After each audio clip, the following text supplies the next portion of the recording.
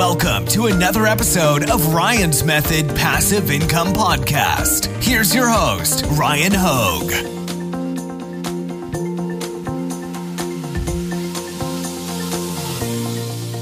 Hey guys, thanks for joining me. Today I'm here with Jesse. Jesse is a big shot. He is an 8-figure print-on-demand seller, so I'm extremely excited to have him as a guest on the channel today. Jesse, thanks for taking time out of your schedule to be here. Yeah, thanks for having me on, Ryan. Dude, I cannot wait to learn more about your story because you have definitely got me beat when it comes to sales. When did you get started with print-on-demand? How'd you get started? What led you to POD? I want to know everything. Yeah. So I'll take you to the roots of where it all started. So back at the end of 2016 is when I really started my entrepreneurial journey. So at this time, I was real young. I was 19 years old. And I had been dabbling kind of in the online space for a bit now, trying to figure out things to do that would, make me money online, pretty much is what I was looking to make happen. And during that time frame, I had just found out that my wife was pregnant and I had my first daughter on the way. I just had found this out. So it was really giving me some pressure to make it happen. So I'd failed a couple different business ventures, but I was really just dabbling in things at that point. But now it was kind of game time. So this is October of 2016. I started actually selling jewelry on Etsy because there's a lot of things happening. Amazon was super popular on YouTube. I saw some things about Etsy and was just really enveloped in that space entirely. So started making some jewelry, had no idea what the heck I was doing. My photos looked horrible. I was just getting items up. And was able to just do enough though over those first couple months to have a decent little Q4 right out of the get. So I think we ran about 50 sales a day for the peak 2 weeks, which for me was like mind-boggling during that time frame. And I was able to actually have my wife quit her job. We were both working minimum wage jobs at the time, making $9.47 an hour. I was like, oh, you can quit your job. We're going to go all in. We're going to make this happen. I was so excited. And then January rolls around and we dropped down to 1 to 2 sales a day. So it was a quick wake-up call early on. We had, a little bit of success for Q4, and then it was like crickets happening. I'm like, what am I doing? I have no idea what I'm doing. The fear came in, and I was pretty much just trial and erroring my way forward from that point on. So throughout 2017, I had taken the leap, soon after I had her quit her job. And it was a battle to just figure out what was going to work. So I just always refer to this as the trial and error process I went through of just looking at sellers around me, seeing that there's this success in the space. Because I was seeing sellers around me at the time that were doing 15 sales a day, 50 sales a day, 100 sales a day. And it was literally blowing my mind, the potential sitting on Etsy alone. So I knew it was possible. And the biggest thing was just seeing it and knowing, hey, it's so close in front of me. I can literally look at my screen right now and I can see this item that's doing this well. And so that just fired me up and really spurred on my thought process for how can I really scale this thing out? And that's where after, 2017 is still selling jewelry into 2018, that's where I really switched into the print product space because I really saw that the main leverage point being the graphic design aspect to it, where I could sell products that I didn't have to bring them in-house, take photos of them, have all this inventory on hand and do all the messy parts of being a business owner with overhead. And I could just literally, if I wanted to print it myself, I could buy a case of mugs and make that into 500 listings. Or if I wanted to outsource my production through a different company, I could absolutely do that as well and not have the overhead. So that was extremely appealing to me and the ability to scale with graphics. And that's when my journey completely transitioned because I was able to now learn how to scale properly. And fast forward to now, so I'm going to skip some of the meaty, juicy details for a second, but fast forward to now, I've sold over $10 million worth of products on Etsy and Amazon. On Etsy, if you took all 4 of my shop's total sales, I've sold over 420,000 items. I'd actually be ranked number 75 in the world. So I've definitely developed a process over time that's allowed me to drive success predominantly with print products. And it's been a huge catapult in my entrepreneurial journey, to be honest.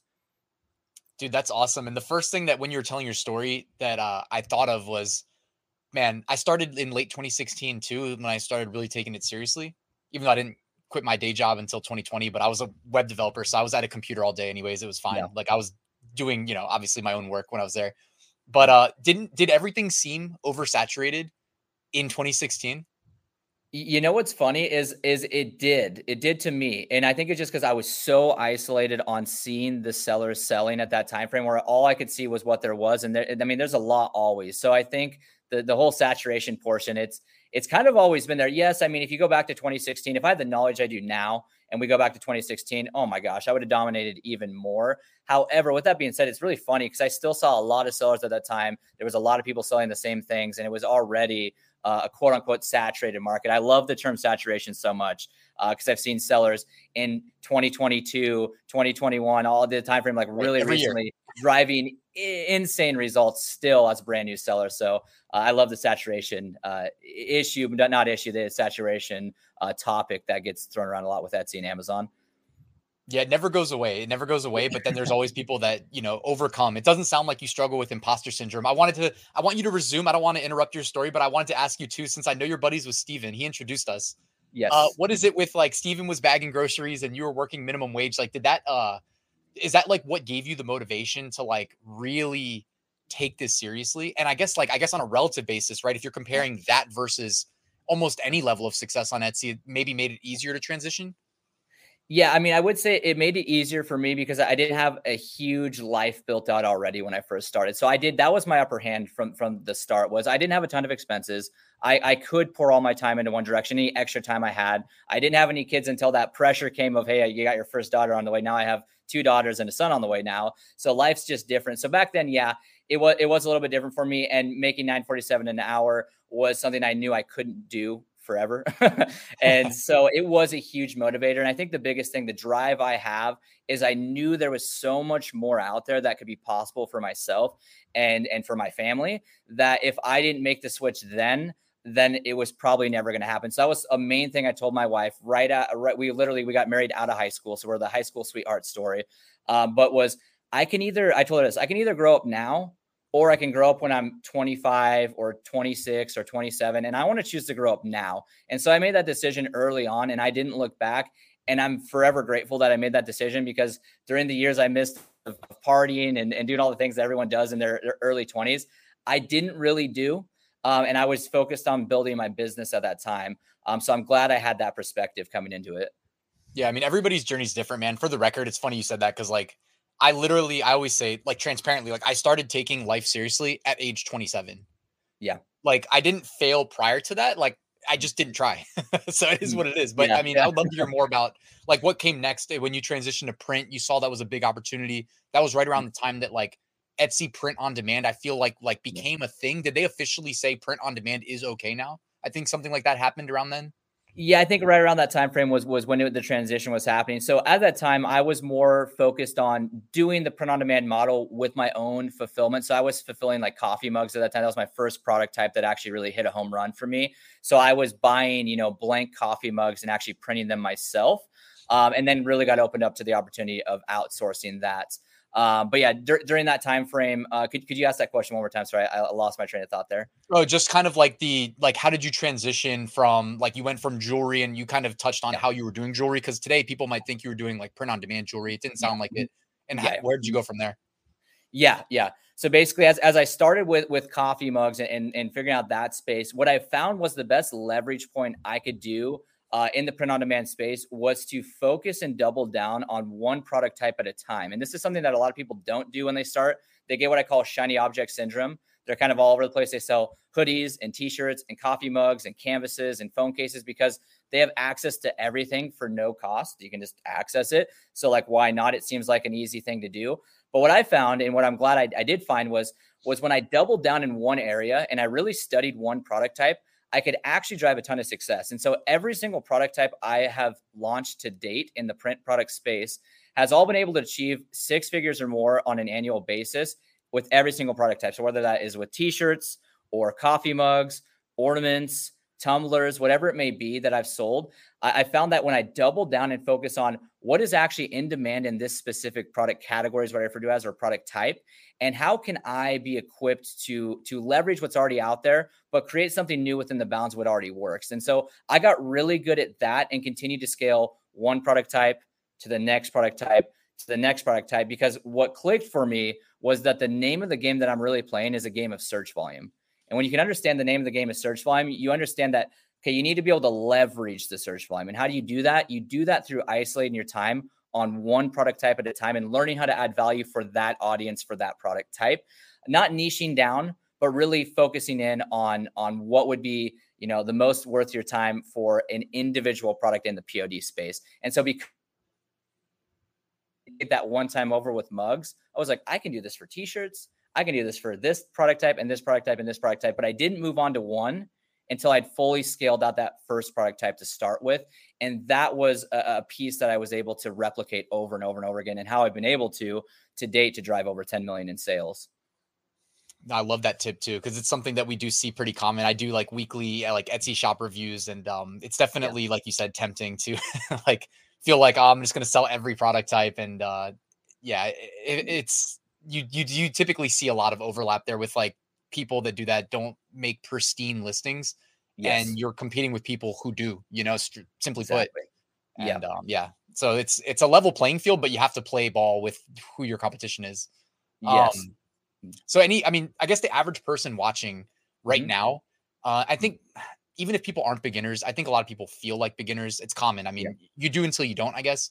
Yes. Like, what kind of advice can you give to them? I know you do some coaching as well. Like, based on what you see, like what can you do to uplift people out of that stage, I guess?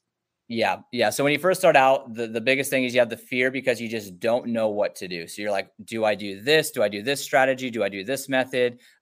Should I focus niche down? Should I go with a big wide open store? What should I do? And the biggest thing, that my best piece of advice for anyone just getting started, is to understand, like I said, the name of the game is search volume when you're selling on a platform. The reason why you give Etsy or Amazon a percentage of your own business and a percentage of your sales when every time you sell an item is because they're providing you with millions of customers to give you at bats to swing at and see if you can hit some and actually, make some money online. So the biggest thing is, if when you understand that it's search volume, how do you leverage it? And the way that you leverage it, at least in my opinion, is isolating your time on individual product types. In the POD space, that would be like, for example, I would go all in on t-shirts, or I would go all in on mugs, or I'd go all in on ornaments, tumblers, whatever it may be, but you got to go all in. And what I mean by that is, when you go all in on one, you need to isolate which products are actually in demand in that product type.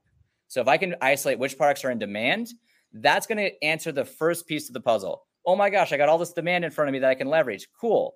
But once you've identified that, the second layer is, how are you as a seller going to then add value for each of those products that are actually in demand for this product type? Because you're on the right track. You're focusing your time and attention correctly, but how do you actually add value? And that really comes down to the manual process of market research inside of that product type. So you need to be analyzing these best sellers. This is the way I've been able to drive all the sales I have, is I've analyzed and extracted out what's working from a design aspect, what's working with the photos they're using, with the styles and themes and buyer language they're using, what top variations are they displaying, what is it that they're doing with their pricing structure and any offer tactics that they're doing. All of this is done just by focusing all of my time on the products that are selling most for that given product type that I'm really focusing my time and attention on.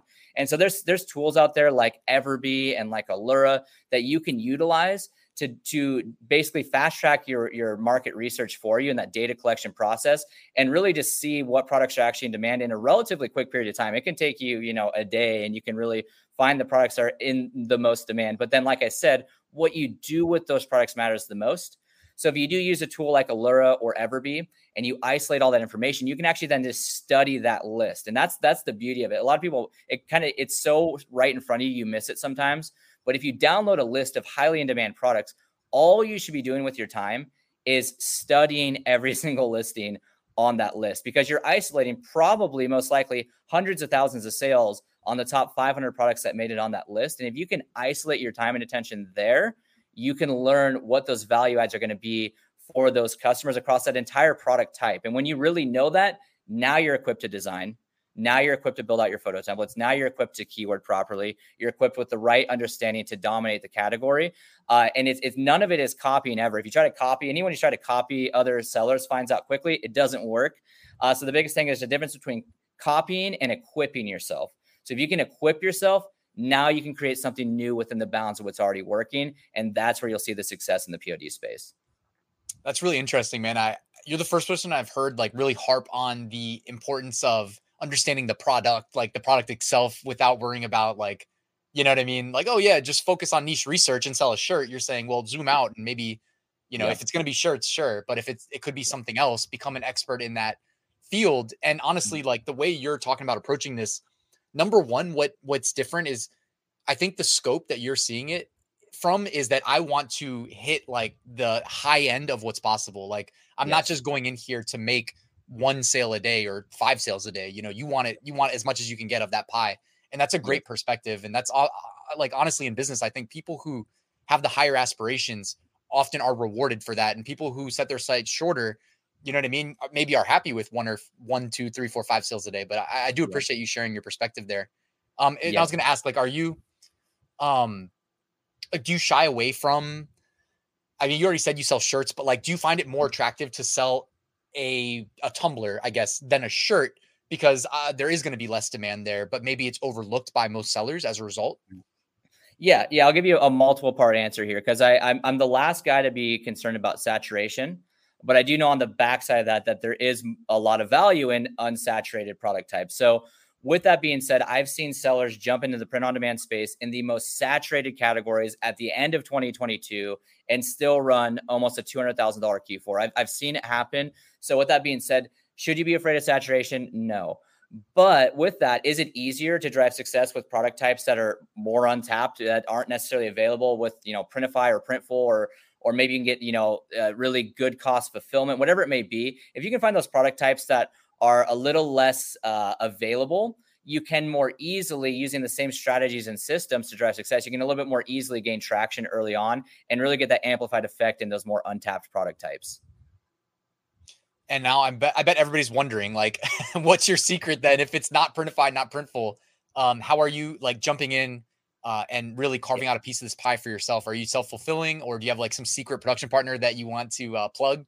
Yeah. So I actually, in 2023 is when we launched. So just this year, we've been building this out for a bit now, but I launched a fulfillment company called Inner Circle Prints. With Inner Circle Prints, it actually does exactly what I'm talking about, because I saw this opportunity basically building over the past handful of years, which is you may see people dominating on Printify and Printful with t-shirts and coffee mugs and a few other, main apparel categories. But like, if you try to branch outside of those main ones, you'll find that either the fulfillment costs are way too high from what they have to offer, or you can't even find fulfillment for certain categories. So Inner Circle Prints is my own fulfillment company that I've made that actually isolates these highly in-demand product types, but we're able to fulfill at a cost that makes sense for you to price your products effectively to actually sell at scale. So Inner Circle Prints is the way to go if you're looking for these untapped product types. I don't know anyone else out there in the space who's doing it right now. Maybe more people will jump into it, but I definitely know we got something special over here. And I mean, hey, who's going to argue with that when you've got the sales to back it up? So I'm excited to learn more about that. You mentioned to me off camera that you put a training together that's completely free. And do you want to elaborate on that? I'll definitely link to it in the description. Yeah, absolutely. So I have an hour-long free training. It's basically all focused Etsy print on demand, whether you're using Inner Circle or Printify, Printful, Custom Cat, or any other production partner out there. Basically, the training is going to teach you the basis to actually driving success in the POD space using the exact same system I do.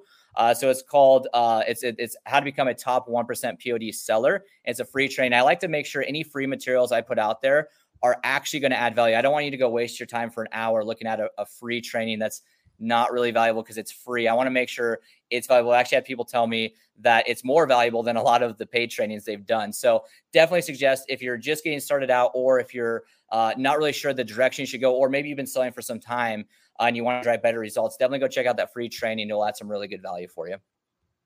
Awesome. So I'm happy to link that in the description. And man, like, I want to ask you a bunch more questions, but I was thinking, like, if you're up for it, maybe we do a part 2 in the future, because I know you're successful on Amazon as well. And I've got questions about, like, how you leverage Etsy ads.